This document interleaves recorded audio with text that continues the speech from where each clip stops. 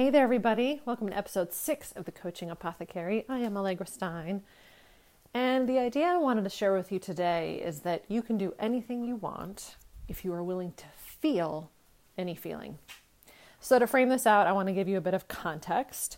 I love having conversations with my kids about how they are feeling and thinking in any moment.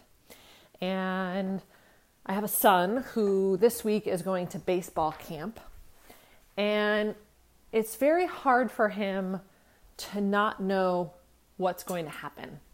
He has a difficult time, especially if he shows up somewhere and he doesn't know what to do.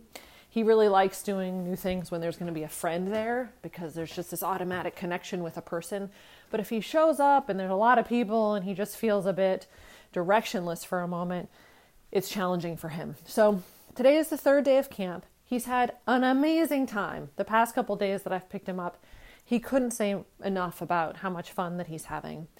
And yet, the moment of drop-off for him is difficult. He, puts on a brave face, and I walk him down to this tent where there are all these kids, and I say my farewell, and I start to walk away, and he, multiple times this morning, ran back to me, called me back, progressively was getting more and more upset, right? He just saying, I can't do it. And I just held firm and said, of course you can. Let's do this. Take a breath. Let's walk down there. I said, this is what courage is, right? Courage is being willing to move through that and take that step forward, even in the face of fear. So I'm saying it's okay to be afraid, and let's just keep going because we know what's on the other side of this.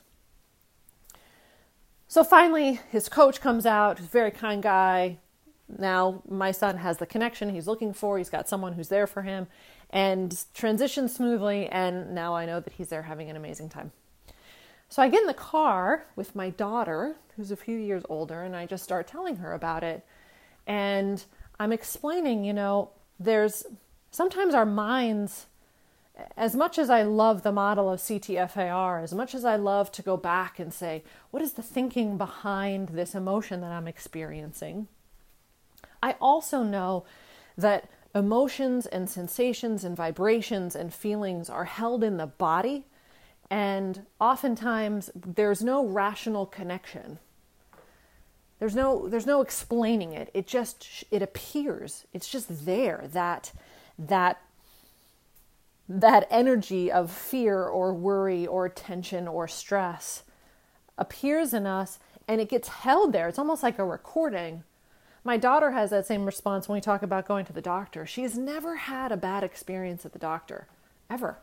I've been there for every single appointment, and it's always fine. And it's never been, from my perspective, a traumatic experience for her. And yet, when she was 3-4 years old, maybe 5, going into kindergarten, they asked her to hold a little disc up in front of her eye to take an eye exam, and she completely freaked out.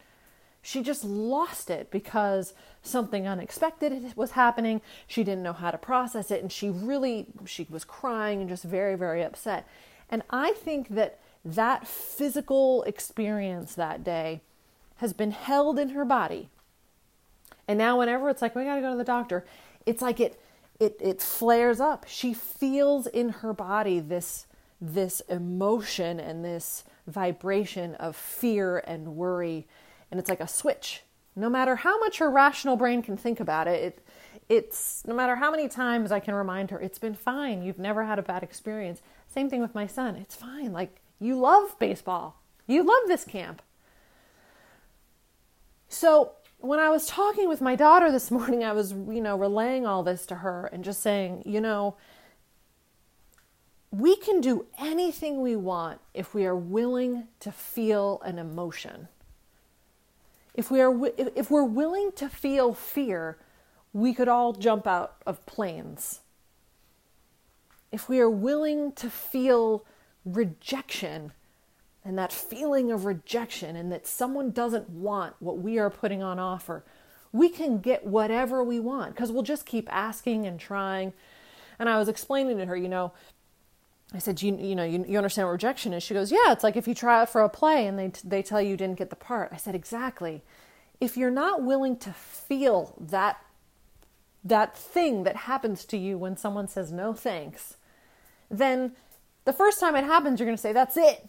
I never want to feel that again, so I'm never going to audition again. But if you're willing, if you can embrace feeling, embrace emotion, you're willing to do it over and over again.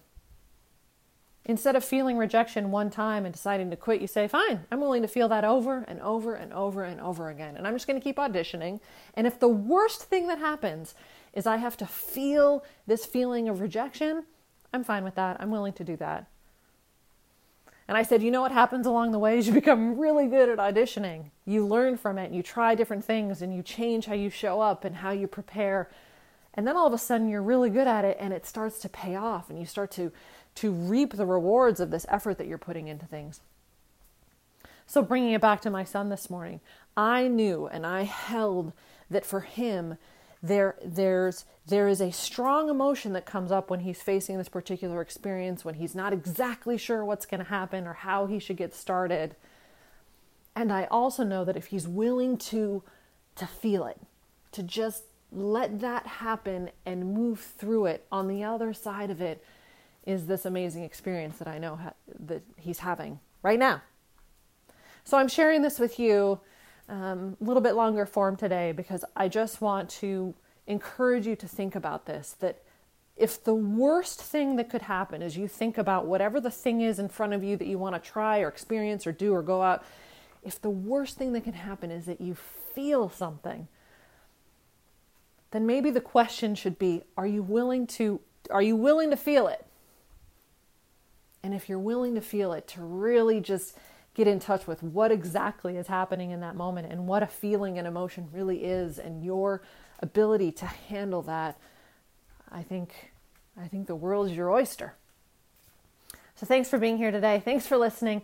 If you have any comments, suggestions, questions, please, on the Anchor app, you can click the voice message button and send me a note. I would love that. You can also find me on Instagram at the Coaching Apothecary. And I'm just glad to have you here. Thanks again. See you next time.